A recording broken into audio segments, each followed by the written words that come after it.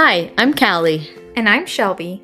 We are two sisters with a passion for finding a healthier way of living for us and our families. Follow along for simple tips and guidance on how to reframe wellness in your life, one small change at a time.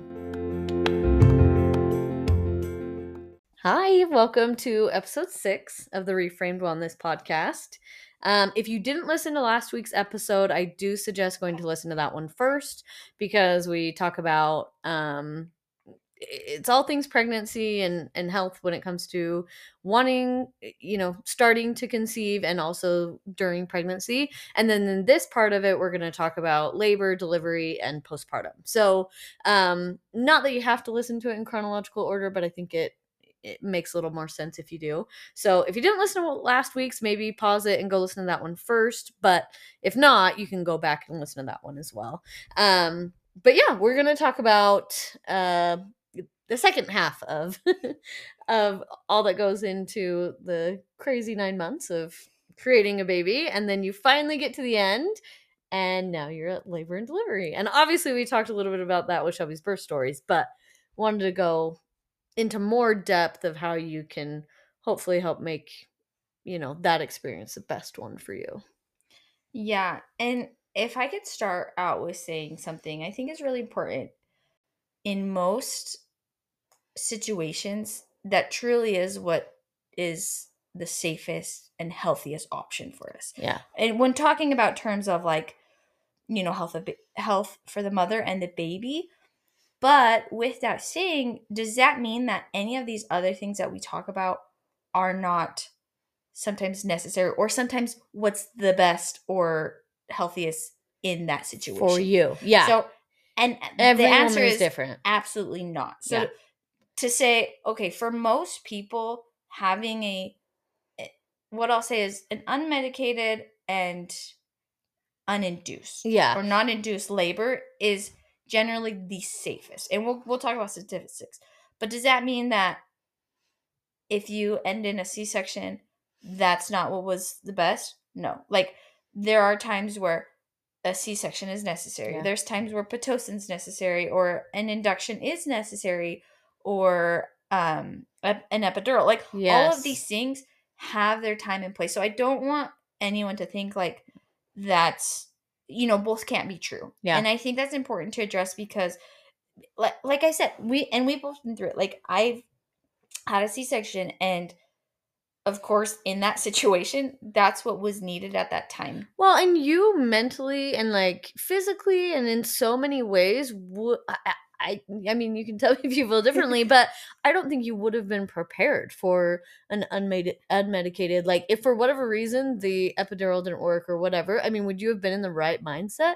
Not saying you couldn't have done it, but because 1000% anyone can do it, but in that moment, for me, it wasn't. That was what you needed. And so, but what I took from it is I learned, so in my second and third pregnancy, I was able to have the birth you wanted. The birth I wanted, but not only that, but also have some of the risk taken off from another C-section, different things, right? And so I want to say that, like, anyone can truly prepare to have the safe birth that they want, right? Yeah. But sometimes things do come up, and that's okay. And it doesn't have to mean that your birth is any less, any less beautiful, amazing.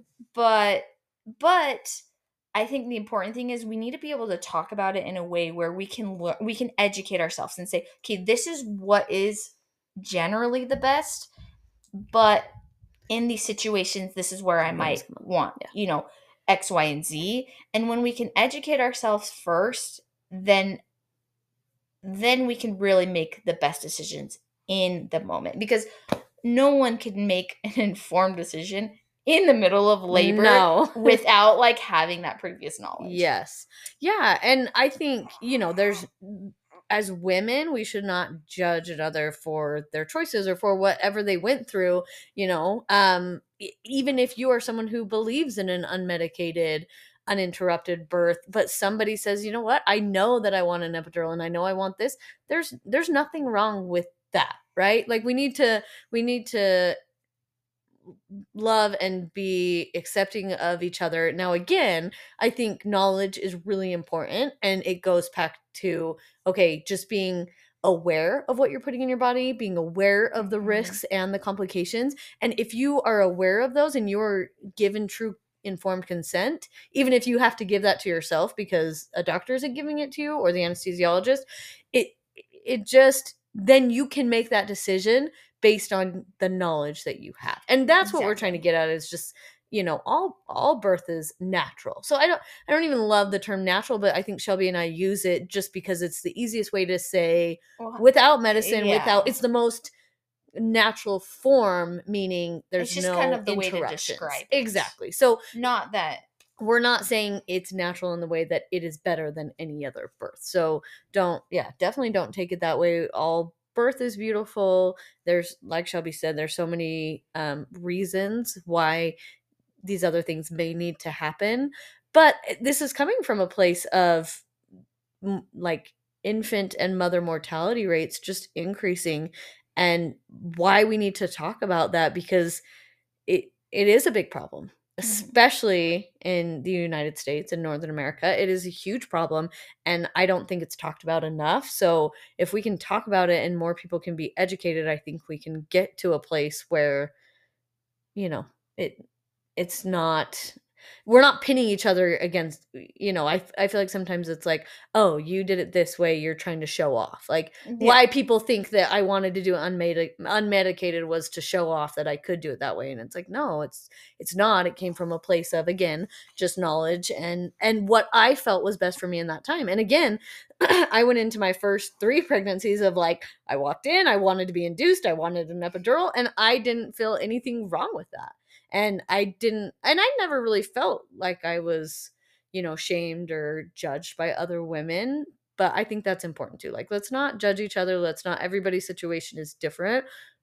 But But at the same time, also try to challenge yep. your thinking of, hey, maybe I thought, because I totally had to go through this, maybe, what I thought isn't actually What's accurate? what's reality, and maybe things could be done. But because I also think that there's a lot of trauma with birth in the United States, which totally doesn't have to be there. But again, it comes down to these uninformed um, decisions that go into all of these um, like steps in a hospital birth, right? That it um, can lead to, even if you don't, like, you guys know my story if you listened to it a couple weeks ago, like, it may not end in a C-section, but it can still end in trauma. And I Yeah. think that's something that I hope that we can help also reduce And avoid, yeah. You is, never want to come out of your pregnancy feeling like, or yeah, and you're just labor thinking, I never want to do that like, that again. was so traumatic. Yeah. Yeah. And we all know it. Like, when you get a group of women together, it's like we could literally play that game of, oh, well, this is what I went through, and this is what I Yeah. went through, and it's like all these trauma stories. And Well, and it okay, can play a part in your healing. yeah, and so how can we change that to, we don't have to have so much trauma in birth, Mm-hmm. but actually have these beautiful, peaceful, like, empowering births that are also safe, and like you said, Yeah. like, lowering the risk of mortality and Yeah. other um, things that come Yeah. with it. Yeah. So, No, I agree. I agree. So what obviously, yeah, I think let's just go into it. And what what steps do you think are most important to achieve that? so I think it's really important, one, to be prepared for labor. And so I would put that into 4 different categories. The first would be education. You have to educate yourself on what kind of birth you want, why you want it. Like, I think it's important for all of us to say, like, okay, well, why do I want an unmedicated birth? Or why would I want an epidural, right?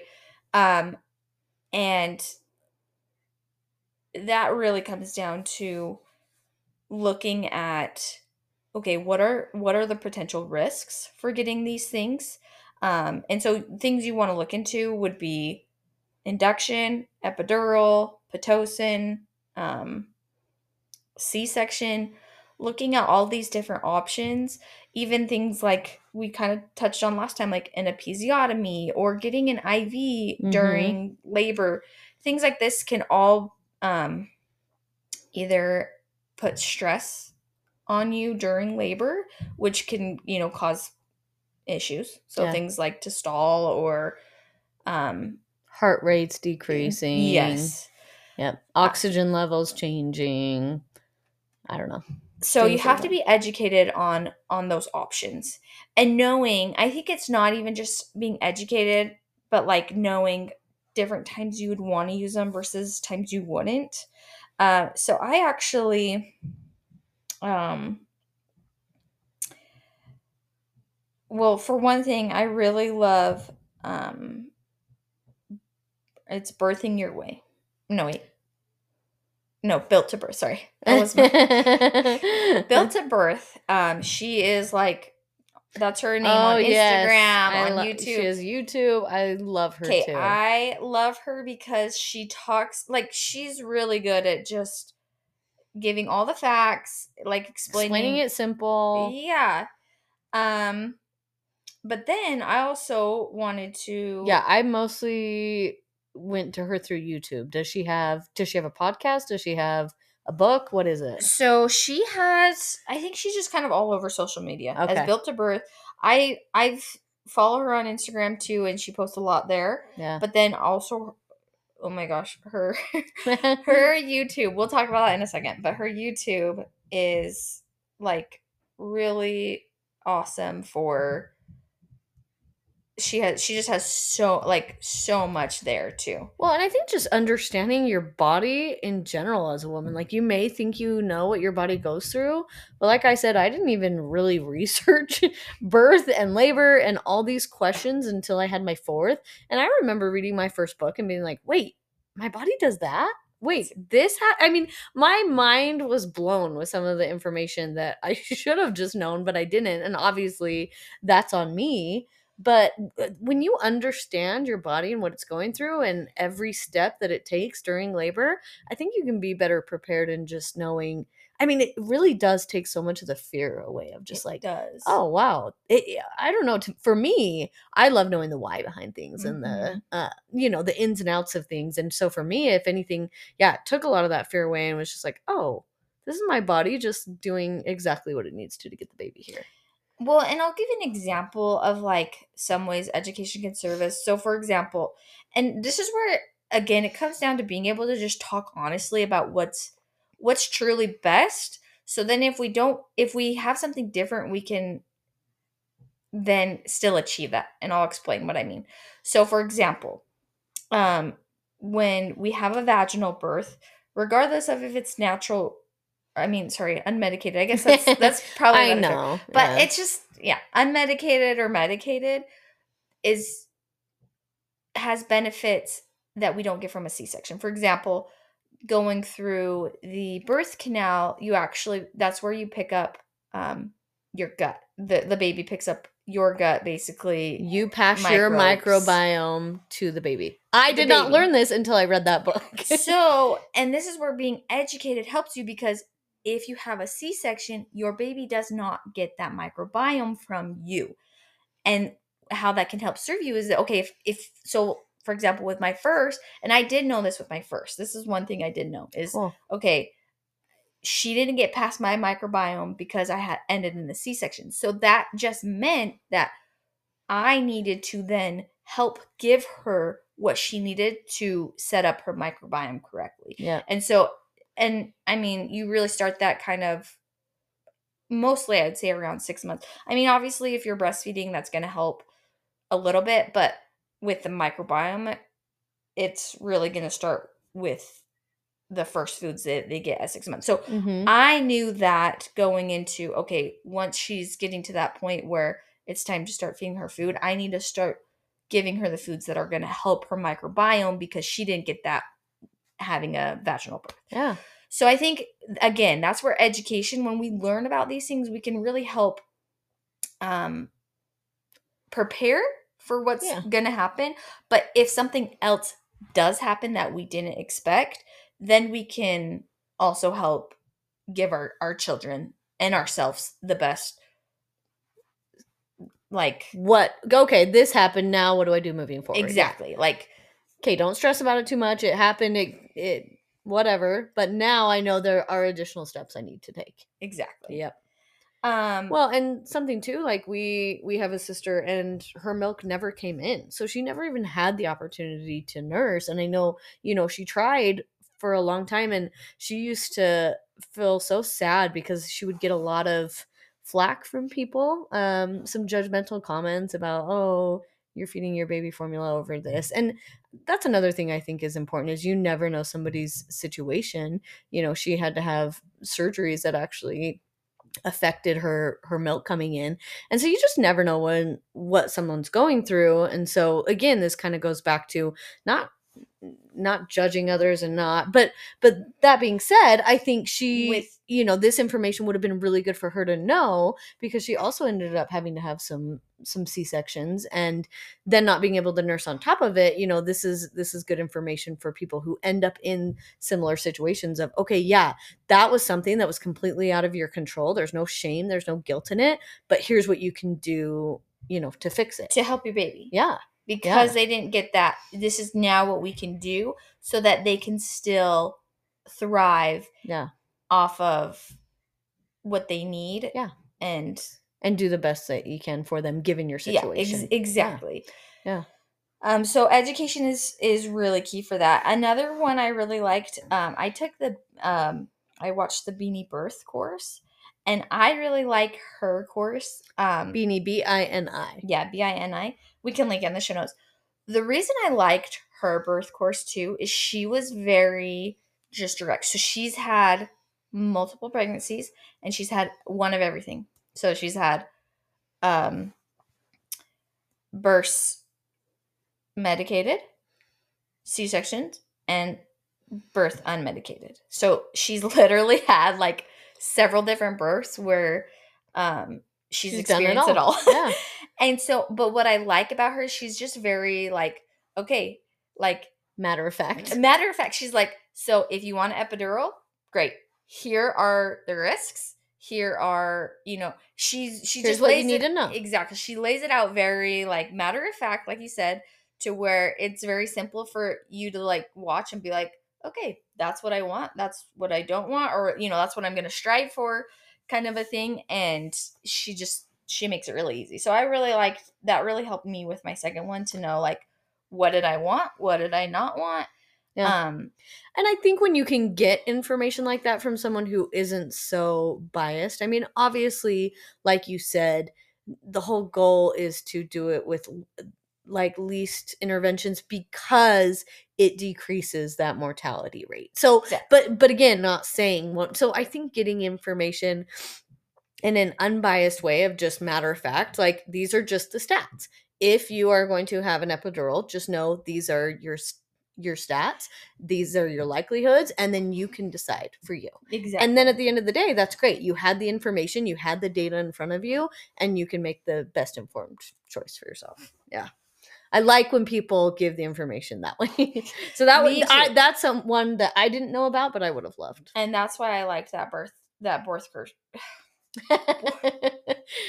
Shelby's waking up several times a night nursing. We'll give her a little slack. Okay. If she makes up a few words, it's okay. There may or may not have been a made up word in one of the first couple episodes that we caught. 2 made up words, so it's fine. We're gonna come up with a list of all of our made up words, and they will become.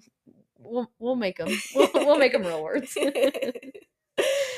Okay, so following education, the second thing that you think you really have to prepare is your mindset. This is one thing I cannot understate enough. Agreed.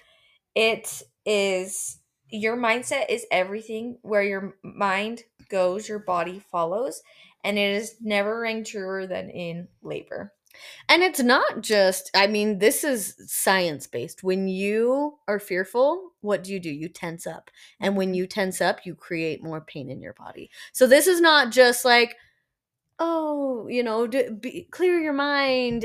Yes, obviously do that, but there is actual science evidence behind why this is important and how it can make your labors. And this is why, all these painless birth or no pain birth, all the you see these books on that, why it truly is achievable, because if you can learn to control that, Your control your mind. mind and Mhm. control what you're thinking and positive thoughts, positive energy, it makes you relax. And when you relax, it's intense, it's pressure, but it's not painful. The pain comes when you do not relax. And so this is where I'd like to challenge some of you who feel like, and I know I said it before too. Like I was like, oh, I don't know if I could do an unmedicated birth. Mm-hmm. I don't know if I'm strong enough, and I Yeah. have that in quotations because any woman, like we were It's made to capable. birth Yeah. like that, so any woman can do it.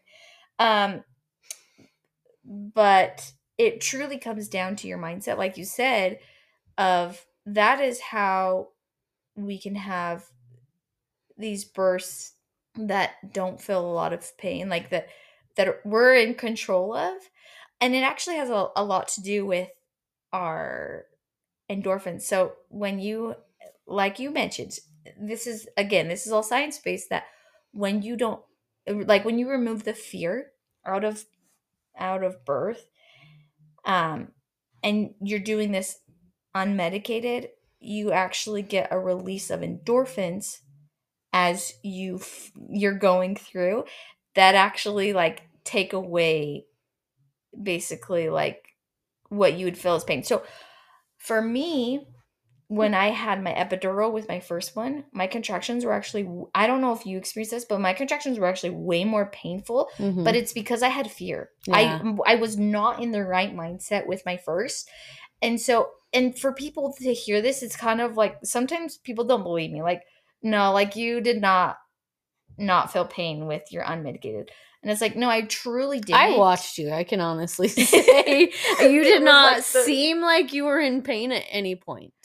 Not and that you weren't laboring and it giving it your all, yeah, but yeah, pain is not the word I would it use to was it describe it. was not painful, but it was because, and in my second, my third, I didn't have that medication and my contractions were way easier than my contractions with an epidural, Wow. and it's because of my mindset. Yeah. And so I learned before the second and third one to remove the fear and control that during my labors, was Mm-hmm.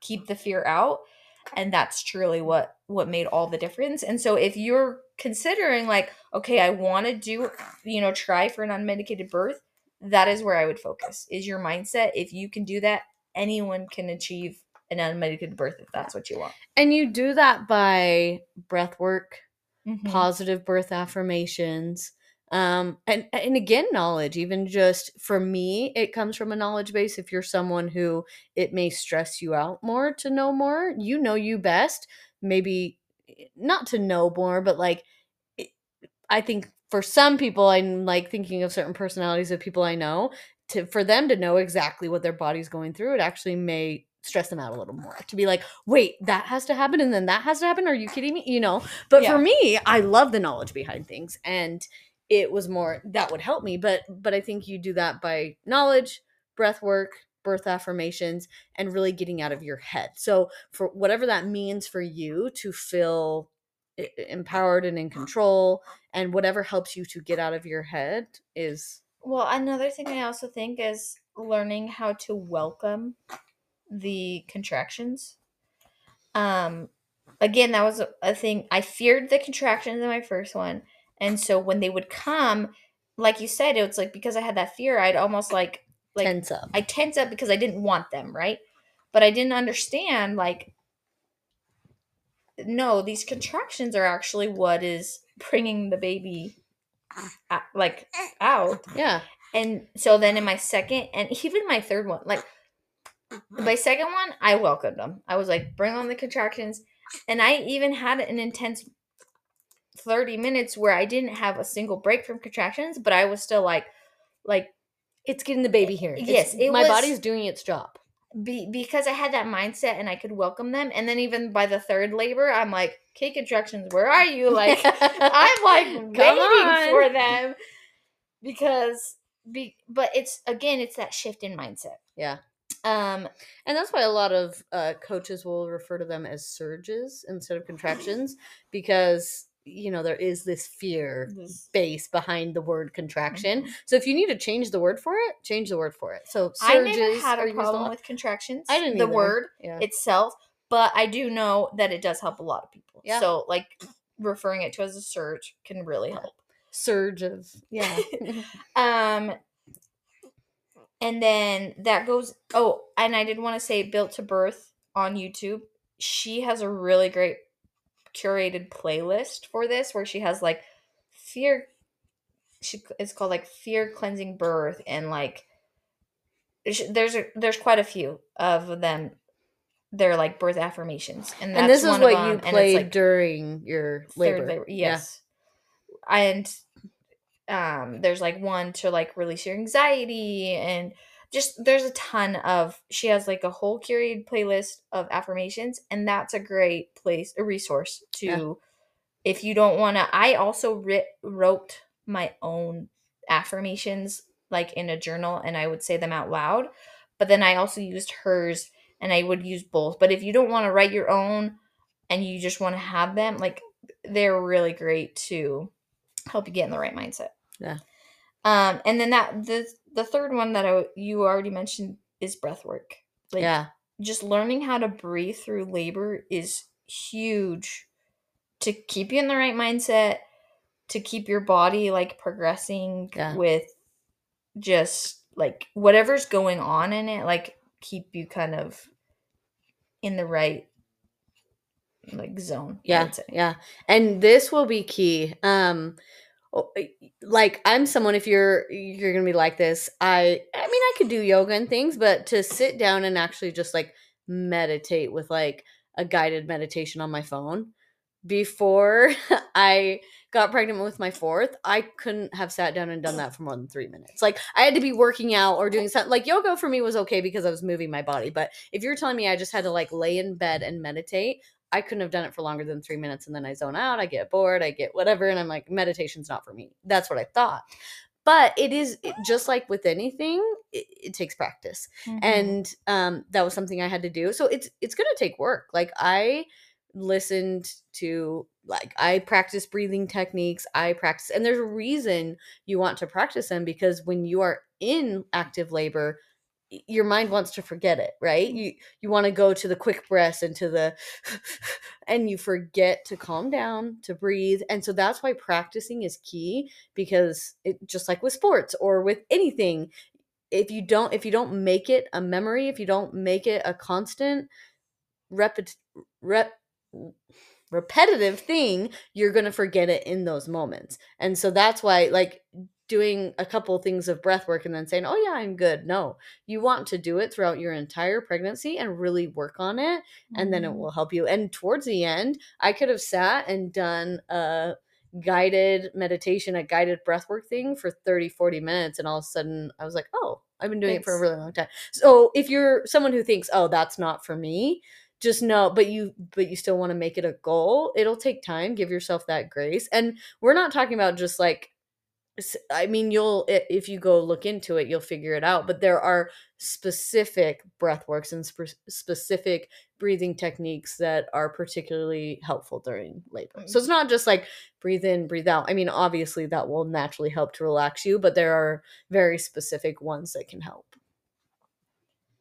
And now the fourth and final thing I would say that you need to do to prepare for labor is follow your intuition. This is one thing that I think is so important, because, and I mentioned this in the last one, but only you can really know what's best for you and your baby in that moment better than anyone else. And I'll tell a little story with this that I specifically didn't tell because I wanted to talk about it today. But so in my last labor,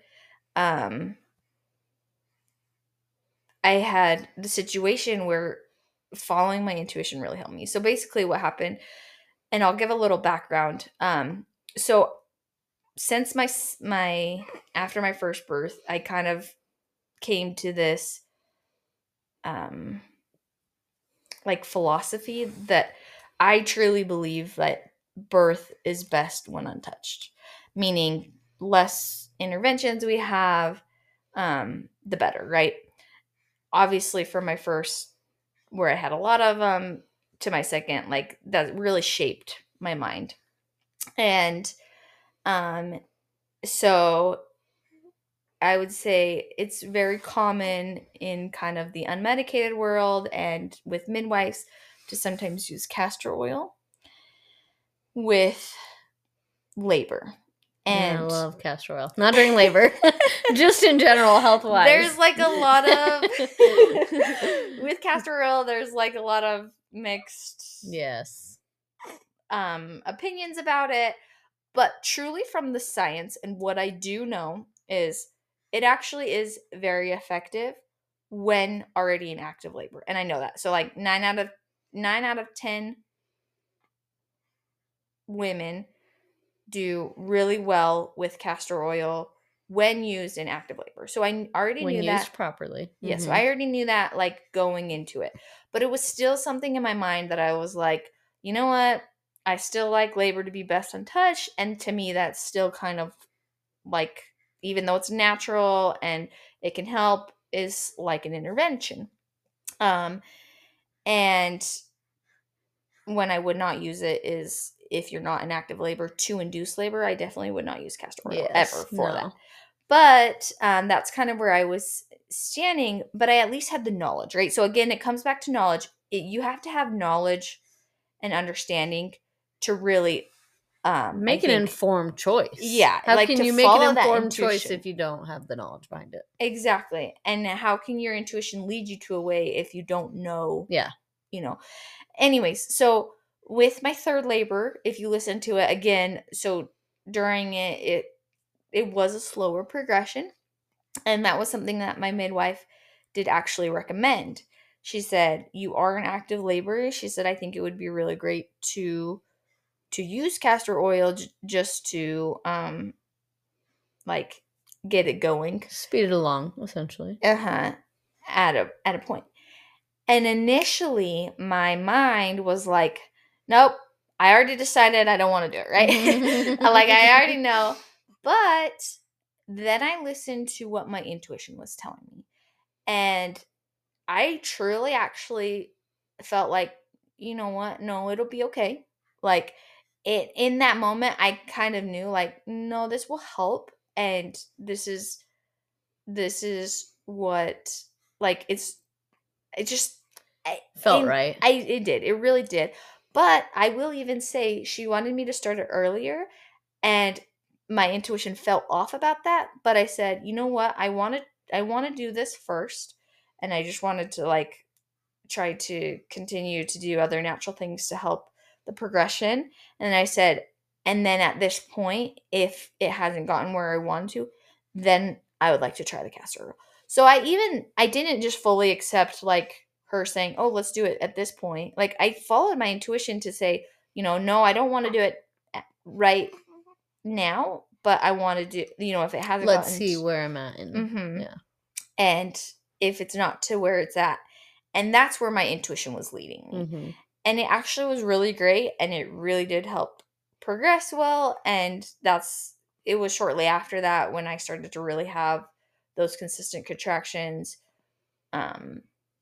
before going into the birthing center. So again, like even having the knowledge, like my mind at first was like, nope, because that's what my mind had decided before. But then I followed my intuition to what felt right, and that felt right, and it did help my labor. And some things might feel right that you may have decided, hey, maybe I don't want. And it could be the opposite. Maybe you decided you wanted something, and then in the moment, I remember also with my second labor, like I was in the hospital, but they did say like you can they had a tub there, and they're like, you can use the tub if you want while laboring. And that's something I thought I wanted in my second labor. But when I got there, I was like, nope, I do not want to get in this tub. Yeah. And like, just my intuition, and I think because of how quick my labor went, it was probably better that I didn't. Yep. Um, but again, just having that intuition, I think, will lead you to what's truly right for you and your baby. Yeah, and listening to it and trust yourself. I think you'll be surprised when that intuition hits and like what it's telling you, but just listen to it. And it is crazy how it really will hit for every single person. And again, if you've done your homework and done your knowledge, done your research to have the knowledge, then that's when, I mean, that intuition may kick in regardless. Mm-hmm. But then that's when you can say like, oh yeah, I feel good about this knowing what I know, and I'm getting that intuition on top of it. Like you said, you already knew castor oil is, for the most part, during active labor can be a good thing. Mm-hmm. And is a natural remedy, but you still kind of had in your mindset like, oh, I don't want to do that. But then when the time came, you had that knowledge and you didn't have to fear that, oh, this is a bad thing my midwife's suggesting, or this is unsafe, Mm-hmm. or you had I like that a lot. Very cool. I didn't know that. Yeah, so I agree, trust your intuition, and I love that. And again, like the reason why this is also important, one, to make sure taking the trauma out of it, but we've talked about this several times, just the mortality rate, and we don't want you to think that we're just making this up. I actually, I had already researched this before having Wells, our last baby, but he's almost 2. And so, I decided, a couple days ago when I knew we were going to talk about this, I was like, I'm going to go just see if there's even more studies and more statistics. And I'm just going to talk about those for a second because it's amazing. This was published Thursday, January 19th, 2023. So about a year ago, just over a year ago. So a new multi-country analysis examining average pregnancy length. Now, we're not talking labor length, pregnancy length, and timing of birth in the US, England, and the Netherlands suggests that the US could improve maternity care outcomes by shifting from an OBGYN-centered model of care to one that favors less medical intervention during the birthing process. And so what this study is talking about, and we'll link it so you can read the entire thing if you want to, but I'm not going to read the whole thing here. But it's talking about how, and this is, so Professor Rachel Rowe was the head of this, and she's from Oxford. And the Population Health National Perinatal Epidemiology Unit, say that 5 times fast, NPEU. She did this study, and it was led by Boston University School of Public Health and Harvard Medical School. And it was just shedding insight on how organizations in the US can better their maternity care. And it's crazy. The findings showed that the average length of US pregnancy steadily declined by more than half a week between 1990 and 2020. And that might not seem like a lot, but if you've been through it before and you have one of those apps that tells you, oh, this week your baby's doing this week your baby's doing that, it's the coolest thing to read along. But there's no coincidence that, and you actually did a post about this on Reframe Wellness, so you can go look at that, but 40 weeks is not a coincidence. There's a reason, and every single week has its thing. Now, some women just happen to go into birth early, or go into labor early, and their bodies just kickstart. And obviously we talked about some supplements and health things. A lot of times it is something you may not realize, why your body's going into labor early. Doesn't mean that, oh, you had your baby a couple weeks early and your body went into natural labor, oh, there's something wrong with you, but those things can happen. But the reason they're happening in the US, and these stats show that in countries where there's not as high of C-sections, there's not, the women aren't being induced and they're just allowing their bodies to do these things, their weeks aren't changing like the US is. So these are also places, like I talked about last time, that most women don't give birth in a hospital unless they're high risk. Yeah. Like they give birth at a birthing center or at home. Yeah. as well. Yeah. So Yeah. So between 1990 and 2020, they went from 39.1 weeks on average to 38 and a half weeks. And that US pregnancies on average are shorter than pregnancies in England and the Netherlands. In 2020, only 23% of US births occurred at 40 or more weeks, compared to 44% of births in the Netherlands and 40% of births in England. That is almost half, and in the Netherlands it's half of what their stats are.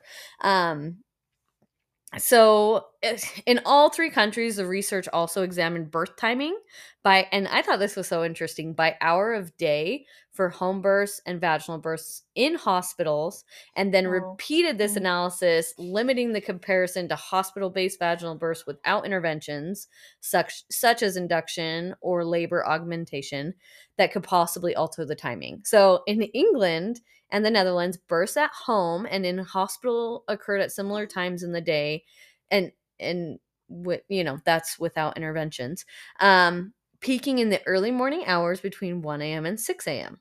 But in the US, there is a noticeable difference in birth timing between the two settings. Births at home peaked in the same early morning hours as home births in other countries, while the hospital based births, even those with no interventions that could affect the natural pattern of timing, largely occurred during standard working hours for clinical staff from 8 a.m. to 5 p.m.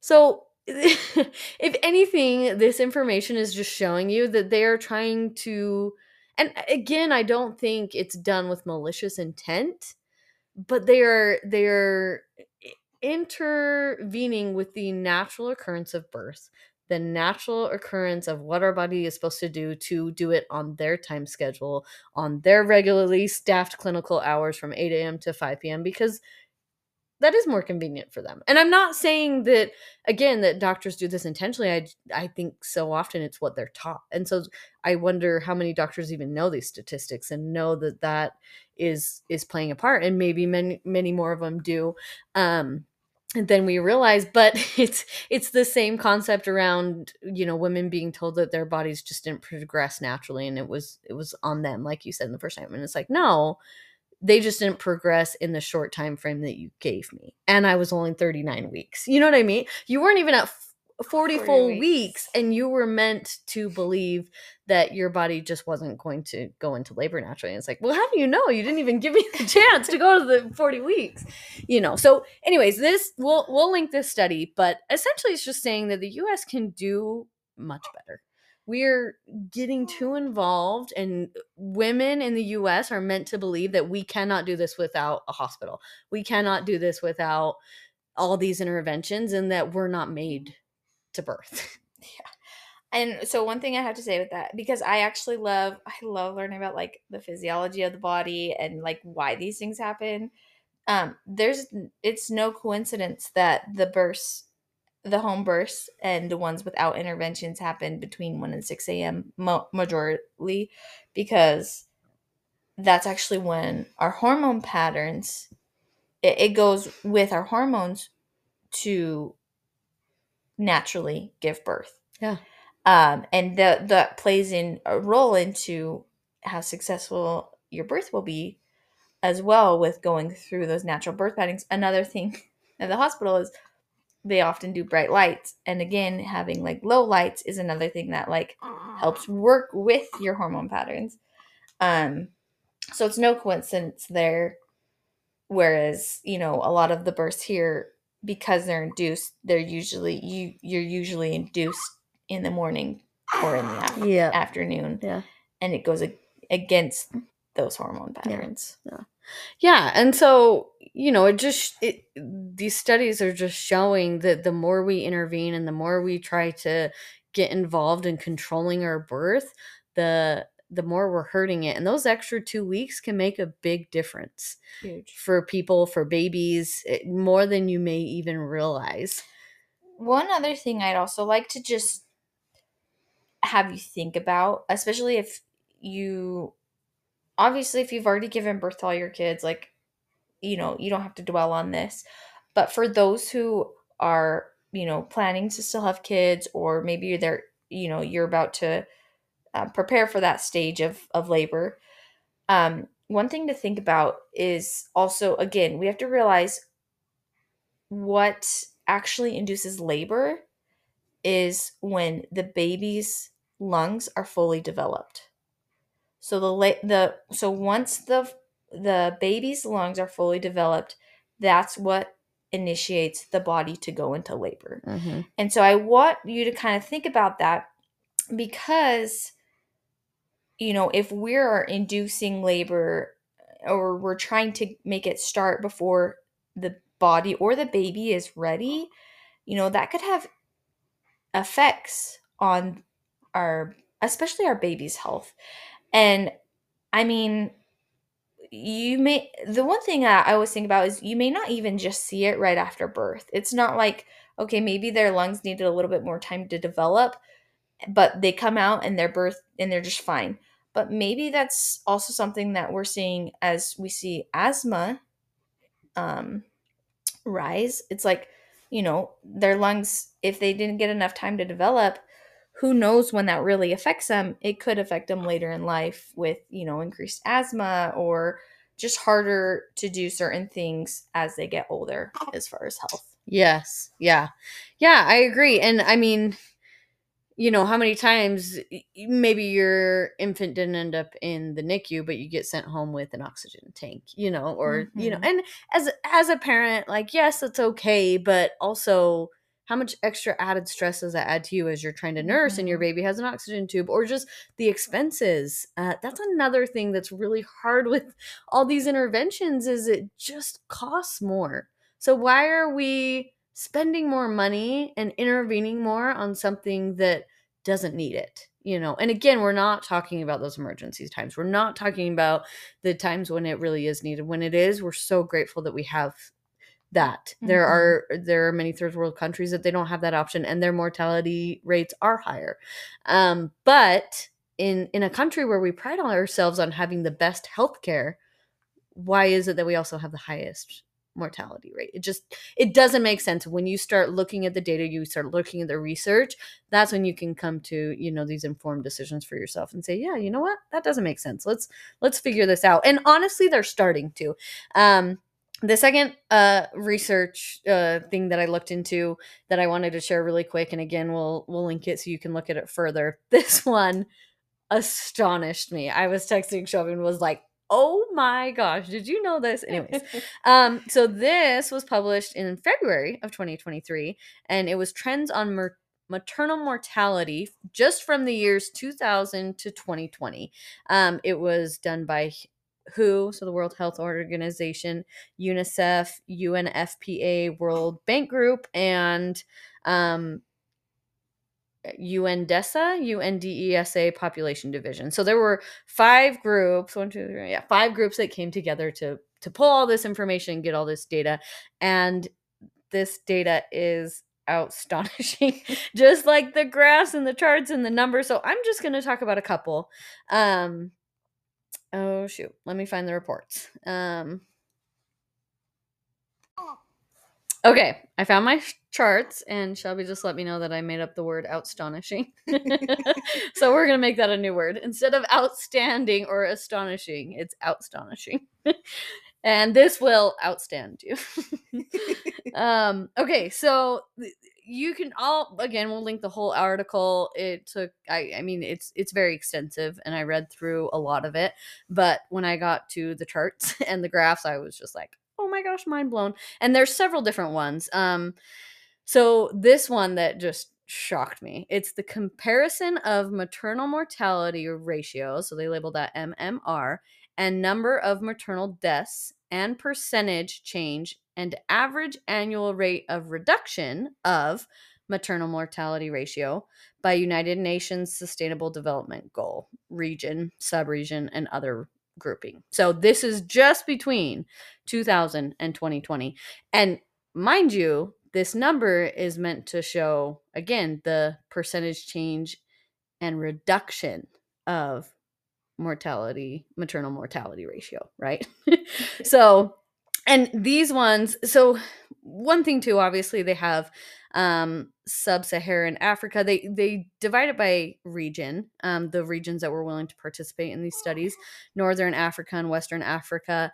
Now, with a lot of these African and even some of the Asian ones, one thing they will also show is, well, there's another chart that shows it that I feel like is important to note, is it talks about the number of HIV related indirect maternal deaths. And obviously, in some of these countries where HIV is still extremely prevalent and it does play a huge role in maternal mortality, that obviously plays a factor. So of course, these countries, their maternal rates are higher, but I don't feel like it's fair to compare the US to those because we don't have. In fact, our numbers are so in that let's see, let me find North America. North America is 0. And Western Europe is 0 when it comes to HIV. Southern Europe is 0. Northern Europe 0. Eastern Europe 0. Australia and New Zealand 0. So those are the countries I'm going to be comparing us to because we are most closely when it comes to our healthcare and just overall health and well-being compared. These are the countries that we really should be comparing ourselves to. So again, back to that graph of it's going to show us the decrease, the reduction in mortality rate from 2000 to 2020. So just between those countries, Australia and New Zealand, number of maternal deaths in 2023, number of maternal deaths in 2020, 13. Europe and Northern America. So Eastern Europe, it went from in 2020. Well, I'll just give you the total. Well, no. Okay, sorry, I can't because North America is in that total. So the total in 2020 to 2022 it did decrease from 2,000 to 1,400. Okay, but wait till you get these numbers. Eastern Europe went from 1,100 to 310. They saw a 70% decrease in maternal mortality. Northern Europe went from 110 to 89, so a smaller decrease, but 21. Southern Europe went from 130 to 62, 39.4%. Western Europe went from 170 to 110, so a decrease of 31.9. Are you ready for Northern America? We went from 510 maternal deaths to 810 from 2000 to 2020. In 2 years, we increased 20. Guys, I need sleep. In 2 years, in 20 years, I didn't sleep last night either, but I can't even say that out loud because Shelby's sitting here with a newborn recording the podcast. I'm sorry. I got like 2 hours. We increased by 73% in the last 20 years. And like, even for those people who are going to say, well, maybe COVID played a part, which doesn't even make sense. But I could see some people, in fact, and the reason why I bring that up is because it was mentioned in this article, because I think they realize some people are going to try to stretch that and say, oh, well, 19, and that doesn't even make sense because yes, it hit like beginning of 20, but all these other countries decreased, so that doesn't even make sense because it was a global pandemic. So if you're going to say like, oh, well, maybe a lot of those had to do with, no, they didn't. Don't try to stretch the COVID thing like that. Just, it doesn't logically make sense. So and again, I only bring that up because the article itself even brought that up and mentioned it, so I thought that was funny. How astonishing, how outstanding are those numbers, and just sad how many unnecessary maternal deaths there were in the US. And so when we talk about these things, again, it's not to do so by fear or trying to shame one birth over the other, say this, but there's a reason that it's a problem, and there's a reason that it needs to be talked about. There is no reason with our healthcare, with our knowledge, with America being one of the wealthiest countries, that we should be having these numbers, that our numbers should be increasing year after year. I mean, a 73% increase in 20 years, that's crazy. Can you imagine if we continue that, what that rate is going to be in another 20 years if we don't start talking about this and fixing it. So it's not just about like, oh, one way of birth is better than the other. It's just the statistics behind it and the knowledge behind it. And that, like Shelby said, it should be left untouched because that's how we were made to do it, and that's how our bodies were designed to do it, and you can do it. So that's and again, we'll link these. Go do your own research if you want to. Go look at these studies yourself. And I think just the more that we realize that, the more we can just again educate ourselves and talk about it and start making changes for the next generation, because we don't want these numbers to continue increasing.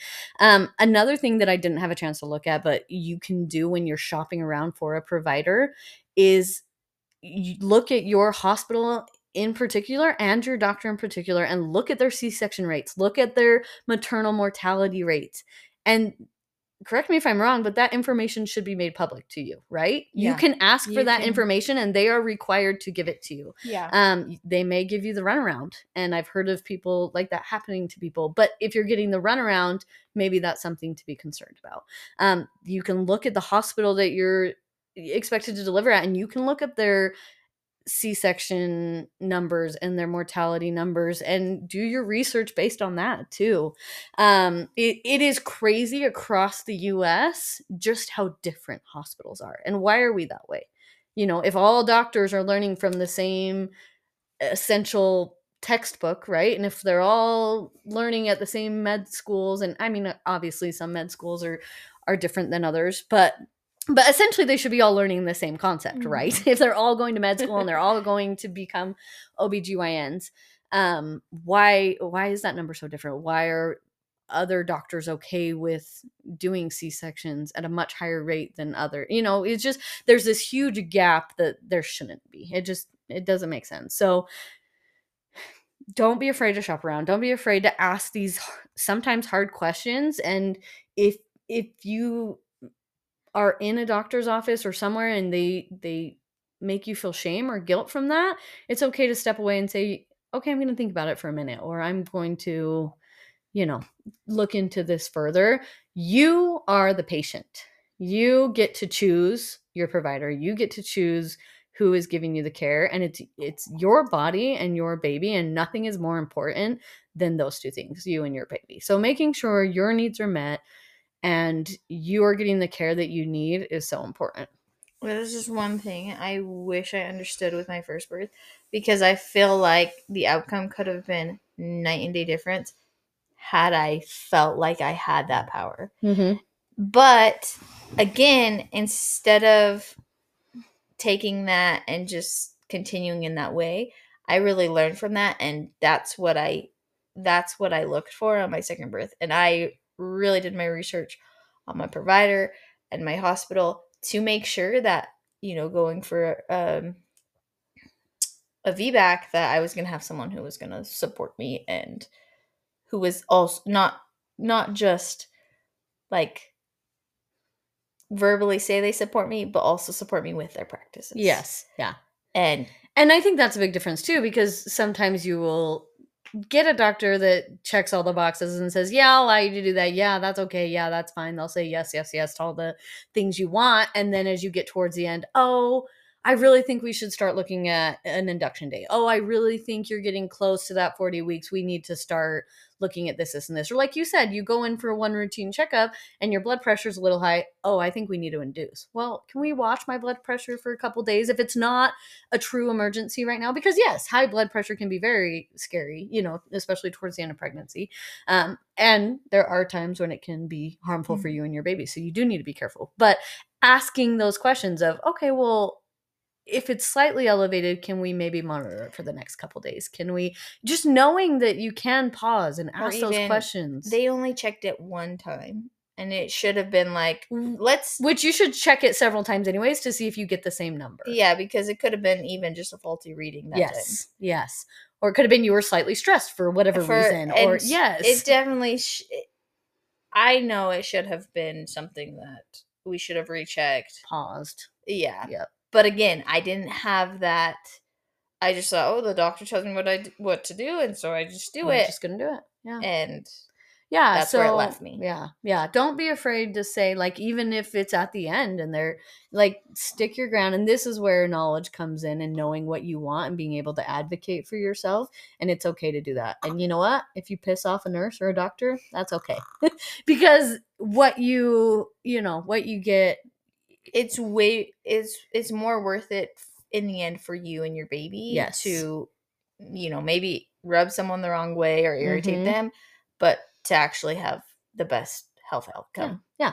And you don't have to be rude. It can be a very cordial, respected conversation of, I hear what you're saying and I appreciate your information. Here is where I'm at and here's what I'm thinking. I'm going to sit on it for a minute and then I'll let you know. And maybe in the end you go with exactly what the doctor suggested. Again, I don't think they're doing it with malintent. I don't think they're trying to harm you, but I do think when you look at these statistics, we have to start advocating for ourselves. We have to start taking our health and our baby's health into our own hands, because if we continue to leave it as is, these numbers are only going to increase, and that's not okay. Like, we need to start challenging these statistics in a way of saying, you know what? I've actually done my research and I know that this can increase my risk of mortality. This can increase the baby's risk of mortality. What are my other options? Or can we look at another avenue? So I think the more we start to challenge it, the more we'll see a change. And it's not going to change unless we do the work. Well said. Yeah. Okay. Should we go into postpartum really quickly? Yes, and I know this could be a whole podcast on its own, but I don't want to leave you guys high and dry, because we said we'd talk about it, and I know many women struggle with it.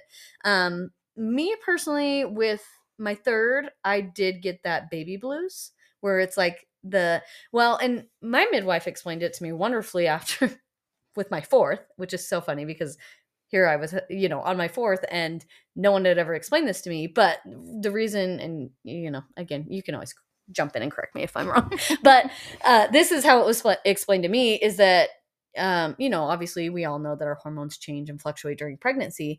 But what I never understood is that instead of gradually coming down, like they gradually change during pregnancy with each trimester, it is a straight plummet. Our bodies try to plummet back to where we were pre-pregnancy. And that extreme decrease usually happens at about 48 to 72 hours after giving birth, and which is where the baby blues can come in. Peaks. Yeah, so it peaks at day 3 hours. Okay. To day 5. Okay. Yeah. Oh, okay. So in between day 3 and 5. But it's exactly it kind of starts at day 2. Okay. Mm-hmm. And can peak between days 3 and 5. Yeah. And so our sister, she never had the depression or anxiety, but she got the baby blues, I think with most of them, if not all of them. And maybe she understood this, but this was just something I didn't understand. And why, I don't know. I didn't read enough books. I didn't do enough research. Yes, 1000% it's on me. But it also took me switching over to a midwife practice for the midwife to sit me down and be like, okay, now I know this is your fourth baby, but I'm still going to explain this to you again in case you forgot. This is going to happen in the next couple days. It is really important that you have support at home, that you have the support you need during these times. And it's okay to feel down. It's okay to feel sad. But again, if you feel like causing harm to yourself, harm to your baby. And it's just, again, it just goes back to this knowledge of oh, wow, thank you for telling me that. And I am going to watch that, because that did happen with my third. But I also had some very stressful things going on in my life at that point that were making me extremely sad. And I sat on the couch and cried, literally cried all day, every day for 2 days straight. And I thought it was more related to what was going on at that time. But now knowing it was the baby blues, and I just remember feeling so bad about myself and just am I a bad mom because I can't stop crying? Am I going to be okay? I remember feeling am I ever going to stop crying? And it was only 2 days, but I was just so sad in those 2 days, So things like this that I just feel aren't talked about enough. And then with we don't have time for this story, but it's actually a really funny story. Okay, I'm going to tell it anyways because it's so funny. So I didn't know that I had postpartum anxiety until after getting over it with my second. So I had it with my first, had it with my second, and then it wasn't until like in between my second and third that like that term was ever said to me. And then I was like, oh my gosh, that's what I had. And I never went to a doctor because I feel like people talk about depression a lot, but you don't hear about the anxiety part of it. So after I had Paxton, my oldest, I was very anxious after. And I think a little bit of anxiousness comes with just being a new mom. You know, everything's so new and I'm constantly running to Google. They're making this noise. What does that mean? Or what, you know, or texting my sisters or my mother-in-law or, you know, my mom, people who had babies and be like, is this normal? Is that? And I think there's a certain level of anxiousness that's normal. But I would wake up several times a night thinking that someone was going to break in and like steal our baby. I hated the layout of our house all of a sudden. Didn't think about it twice before our baby was here, but in our first home, our layout was like all the bedrooms were upstairs and ours was kind of in the back, and the like two other bedrooms were before ours, and like it just drove me nuts all of a sudden after I had him. And I was like, if someone breaks into our house and comes upstairs, they're going to go to the baby's bedrooms first. And like these were the thoughts that just would never leave my mind, to the point where I wasn't sleeping good. I wasn't like, I was waking my husband up several times a night saying like, did you hear that? I think someone's in the house. And he was like, no one's here. Go back to bed. It's okay. I would have to get up and check my house several times a night. And I just thought, oh, this is just because I have a new baby and I'm so worried about taking care of him. But it was a very unhealthy level. And I didn't realize that. And then one night, and this is like the running joke in the family, again, it was like we had a dog, and she would always get up with me and like go into the baby's room with me. It was really cute. We still have her. I shouldn't say we have her still, but we, you know, anyways, she was more of a puppy then, but she would follow me into Paxton's room and I would like nurse him and whatever. And then I'd go back and she'd follow me back into my room anyway. She was kind of like my nighttime buddy. And one night she like went straight to the stairs and started growling, and like her hair stood up and she was looking at the bottom of the stairs, and she was just, which granted was like a little weird. So all of a sudden, you know, that anxiety starts going off and I'm like, oh my gosh, someone's here. And then all of a sudden I start overthinking the light in the hallway. And I'm like, I turned that light off when I went to bed last time. And so then my mind starts playing with me and I'm like, someone's here. They came upstairs. They turned on the light. My dog's growling. And it was weird. You know, she's standing at the top of the stairs. She's looking down the stairs and she's growling, and but it's pitch black down the stairs and I can't see if anyone's down there. The hair on the back of her neck is standing up. And so I instantly grab Paxton and I run in. I wake up Reagan and I'm like, someone's in the house. And he's like, what are you talking about? And it's like 4 a.m. and I'm like, the light is on and I didn't leave the light on, and Sage is at the top of the stairs. She's growling. Someone turned on that light and it wasn't me. And he was like, okay, Kelly, you're crazy, but I'm going to go check. And so I promise the story gets funny. I'll be quick too. And so Reagan gets his like wooden bat that he made in high school, like high school wood shop. And, that's what he's going to go use to defend us against the robber, which, you know, maybe it would have done some damage, maybe not. And he starts going down the stairs and I'm kind of like standing at the top of the stairs, like just listening to see if anything happens, holding Paxton, just so nervous. And he yells to be, not yells, but even just says out loud to just kind of be like the man of the house and the protector. He says, oh my gosh, how was it said? It pretty much, he said like, I know you're here, or not I know you're here, but it was like, hey, I have a gun. You better get out of my house, or something like that. And I heard, they have a gun, get out of the house. And I instantly run to our bedroom. No, what it was. What was it? It was no. What? It's, I have a gun and I've called the cops. Because you thought they said, that's right. They have a gun, call the cops. That's right. Not get out of the house. I've called the cops. You're right. Thank you. I couldn't think of what it was. I'm like, it's something along those lines. Thank you for reminding me. Okay, so he said a couple times, and I think he said it twice. It was like, I have a gun and I've called the cops. And what I heard standing from the top of the stairs and in my anxious state was, they have a gun, call the cops.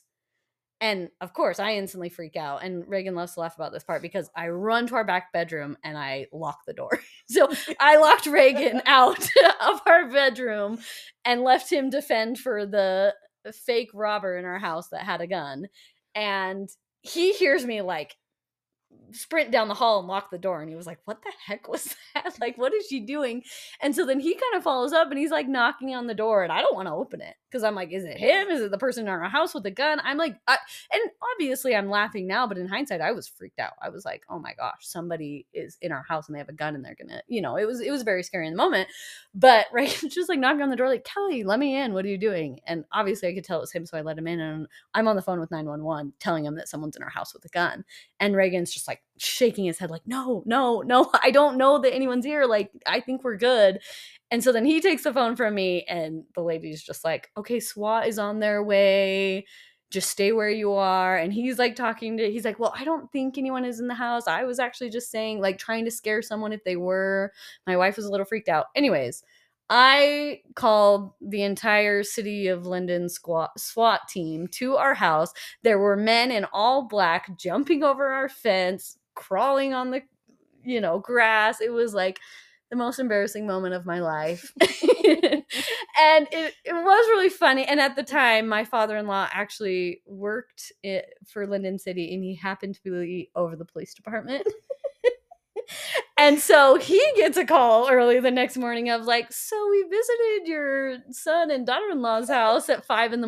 and it was really good training practice for our SWAT team of what to do if somebody enters someone's house. Anyways, I was so embarrassed when they finally got into the home, and I realized that I had worked this thing up in my head to be so much worse than it was. And I mean, I'm not making light of like real situations like that happen, but the reason why, like, it's just such a funny story and everyone loves to make fun of me for it. And at the time, at first, obviously I was like very scared, and I kept going back to like, why was my dog growling then? And why was her hair standing up? And what was the thing with the light? Like, I swear I didn't turn that light on. And, I replayed it in my head for weeks, and eventually it just became a joke how I called SWAT team. But looking back, it really is sad how I didn't realize how much it was affecting my life. And it affected, how well I was nursing, because I wasn't eating well and I wasn't nursing well. And, those things were all really hard for me. And I wasn't getting good sleep because I was constantly waking up so many times a night and just really worrying about it.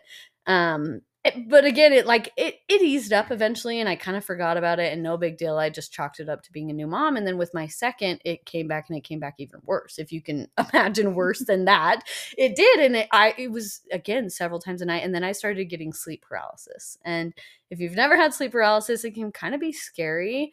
I would wake up in like a cold sweat, and my heart would be beating out of my chest, but I couldn't physically move my body. And it is this state in which your mind is technically still asleep, but your body wakes up. And so you cannot physically move your body until your mind catches up with your body. And it can be very scary. And it was for me. I kept thinking like, this is just like weird thinking, but you start making rational reasons for why you're doing this. I'm like, gosh, are there bad spirits in my house? And like, they're waking me up. I don't know. It was just, I started thinking all these things, and I started thinking it's me or it's this. I don't know. Anyways, it got to the point where it was actually really hard and really scary. And I didn't talk to a lot of people about it because I thought, I'm weird. There's something wrong with me. I'm going crazy. I actually thought I was going crazy. And again, I just don't think enough people talk about that anxiety can be a thing, because I wasn't depressed. I wasn't sad. I mean, obviously I was like stressed out because I couldn't sleep at night, but I didn't feel like I was depressed. And it wasn't until my sister-in-law told me, she finally opened up about, she had some, and she said, oh yeah, my doctor said that it's postpartum anxiety. And all of a sudden it just clicked for me. And I was like, oh my gosh, that's why I feel so crazy after I have a baby, and why I'm on high alert. And I feel like our home's always being broken into. And anyways, and everyone's can come in different forms. Hers was like a little different. She was worried about something else, but it really, it messes with you, and postpartum depression can do the same. And so I just think it's really important as women that we talk about it. First of all, that that you're not alone, that a lot of women go through it, but also that there's a lot of things we can do with our health, and that folic acid versus folate is one thing that they're finally starting to link to postpartum anxiety and depression. When you take that folate acid, and your body, again, like your body still has to take it, and it still has to do something with it. Acid. Folic, oh my gosh. Sorry. It's 10:30 at night, and neither of us slept last night. So I'll let Shelby talk about this part, like just the health behind it, but there's things we can do to minimize this. And then when they do come up, there's also things you can do to help. Okay. So yeah, so they're linking it, but it's kind of like you already described. So your body for 9 months has taken folic acid that it hasn't actually processed. And then all of a sudden, it dumps basically like drastically. It is trying to get all of this out. And so if you've taken folic acid instead of folate, it can really make your anxiety or your depression peak at that time when like all your hormones are basically like trying to readjust and go back. detox Yeah. really quickly. And so that is one key, I would say. If there's one thing you focus on, is making sure you use folate, not folic acid. Again, this is regardless of if you have that genetic mutation, but it will be worse if you do have the genetic mutation. Yeah. And if you don't know what we're talking about, again, go listen to last week's. podcast. Yeah. But then other things. So of course, having good nutrition in your and so I actually knew even from my first pregnancy not to take folic acid. I didn't fully understand why until now, but I knew I needed to take folate. And so I can say like I didn't really have postpartum anxiety or depression, and I think that was very helpful with that. I did notice with each pregnancy though, my like the first pregnancy I had the baby blues the worst. Then my second pregnancy it was like a middle ground, and then this last pregnancy like I barely even noticed them. Yeah. It was like you still feel your hormones changing. You may not be like I know it's like a little off. Yeah. It's more like I just felt like, oh, I need to get out of the house and go for a walk. Yeah. That was what I kind of like got to that point where I just am kind of like, oh, I feel off, kind of like it's that sadness, but it's like not overwhelming, but I just need to change my scene. Yeah, exactly. Yeah. But then also supporting our adrenals. And so and our diet and lifestyle from pre-pregnancy on, but especially like when we're in pregnancy, we want to make sure we're eating well, we're supporting our adrenals, and then after, because like I already mentioned last podcast, our adrenals is something that gets very taxed. And so some things that we can do is, especially postpartum, is hard because I know like the recovery stage, it's really easy to kind of just sit there and like be on your phone scrolling or watching TV while you're just like laying there holding your baby, right? Guilty. But I totally get it. Yes. But that is something that can tax our adrenals. And again, it increases our anxiety and depression. So put your red light therapy mask on that half of you got for Christmas. We had this group chat going with my friends, and it was like, who got a red light therapy mask? Put that on instead of the blue light. Exactly. Take time to go outside and get some sunlight. Even here it's hard because it's been cold, but that's something I've been really trying to do is to get outside, get some sunlight for me and the baby. Because that's going to be one lifestyle change that's really going to help, again, decrease your chances of getting that. And then I would say also just trying to find a support system that'll really help too. And I know as women, this is one thing that I've really been trying to do because I understand how hard it can be. But I feel like as women, someone's like, "Oh, can I help you?" And we're like, "Oh no, like I'm got fine." this. But like honestly, taking that help can be one of the best things for your mental health too, just to really help. And I can honestly say that like for me, that was one difference between my first and second pregnancy, or I guess postpartums, versus my last one, because the first two we were in Texas. And I even told you this the other day. I know there's a debate what's harder, going from 1 to 2 kids or 2 to 3. And a lot of people I feel like say 2 to 3 because you're outnumbered. Yeah. For me, so far, debate's still out. But I have said, like, I think going from 1 to 2 was harder. Not necessarily because of like the dynamic of the kids, but because we were in Texas and I truly didn't have as much support there as I do here, and that has been night and day difference and really helped with recovering and even just feeling like that extra help that Yeah. is needed. And so if you could find a support system, whether it's family and truly like accept it, like I know um so like both you and our sister-in-law, like there were times where you're like, "Hey, what do you need, or is there something I can bring you?"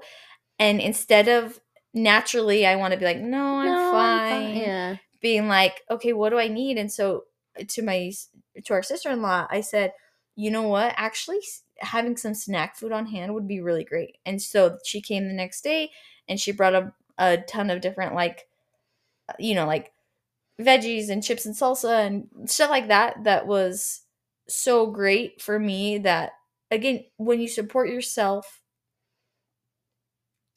that's one other thing I want to address. As women, I feel like we wear it as a badge of armor sometimes when we like neglect ourselves, but we're taking care of our kids. Yep. It's like, we were like, I haven't "Ah," eaten a single healthy meal, like full meal today, but but at yeah. least the kids are good. Yeah.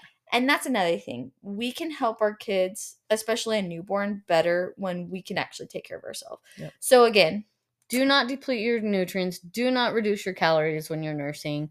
I know. And there's also this just like unrealistic expectation to bounce back.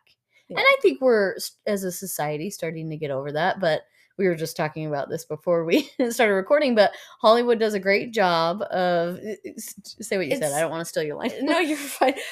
They do a great job of making labor seem like it's awful and postpartum seem like it's this quick and easy thing. And you should just bounce right back. Yeah. And it's just not realistic. Your body is going to take time to bounce back. And when you are nursing, and whether you're nursing or not, like just the after effects of giving birth and going through labor, you need more calories. And granted that, that should come from good sources. Mhm.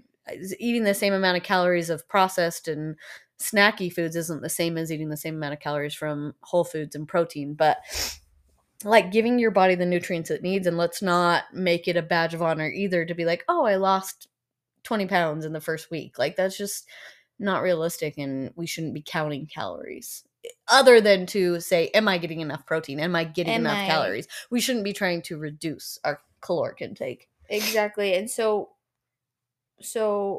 by accepting that help though, we can say like, my sister-in-law brought some good healthy snack foods that was so easy that okay, because I totally get it as a new mom, it's especially the So mornings. hard. The mornings are so hard, and so it's like I'd go in the morning, but knowing that okay, I need to eat some food, but I can just go into the fridge, grab some already pre-cut vegetables, eat some of that chips and salsas, probably like Protein balls, whatever. yeah, Yeah. beef sticks, things like that, where it's like, okay, I can have a quick snack until I can make myself a meal. Yes. Um, Because it is hard. We get it. Like you're fighting between, do I take a shower? Do I nurse? Do I, I need to do X, Y, yes, and Z. Oh, and if it's not your first, you have several other kids running around that you need to take care of. And exactly. we get that it's not easy to put yourself first, but it needs to be a It's priority. like they say on the airline, like you can't help someone if you don't have your own mask on. Yeah. You need to put yours on first so then you can help Yeah. someone else.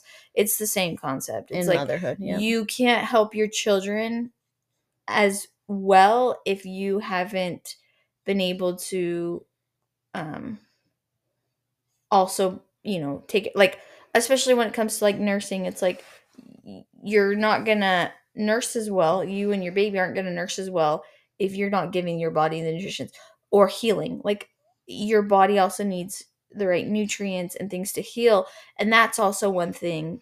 Getting the right nutrients is gonna help mitigate that anxiety and depression, because Mm-hmm. that's truly another thing that it needs is along with helping all the hormones Yeah. detox, but getting those nutrients back up, because pregnancy and breastfeeding take a lot. And so if we're not giving our body what it needs, then it's going to manifest in these, harder healing, more anxiety, more depression, Yeah. and so on. So, And of course, obviously, if you get to the point where you feel unhealthy, go get help.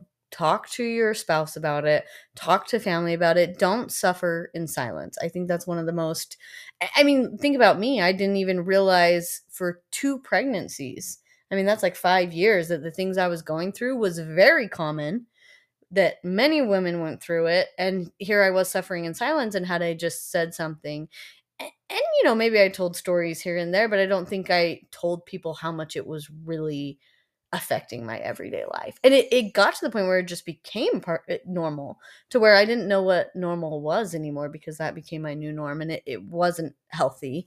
So yeah, let's not suffer in silence. And if you do feel like you're experiencing these things, talk to your provider, get some help. But I love you know, obviously get on medication or whatever. If you feel like you're suicidal or having these thoughts, go talk to somebody and get help. But I love the idea of, if we support our body before, during, and after, our chances of these should reduce drastically, and there should be fewer and less women who experience it and who need to get to the point of needing to be on medication.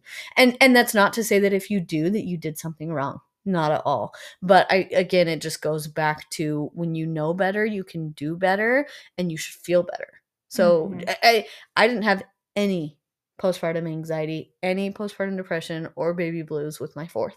And it just goes to show, like, I wasn't doing anything wrong as a first time mom with my first one or my second. I wasn't a bad mom. It's like, I shouldn't get mad at myself, but I didn't have to experience those things. I didn't have to have those extra trials and those harder moments of being a new mom, as I did with those two, if I had just known better. So, and that's why we feel so strongly about getting this information out to you guys, just so you can have the same, the same support. information and support. Yeah.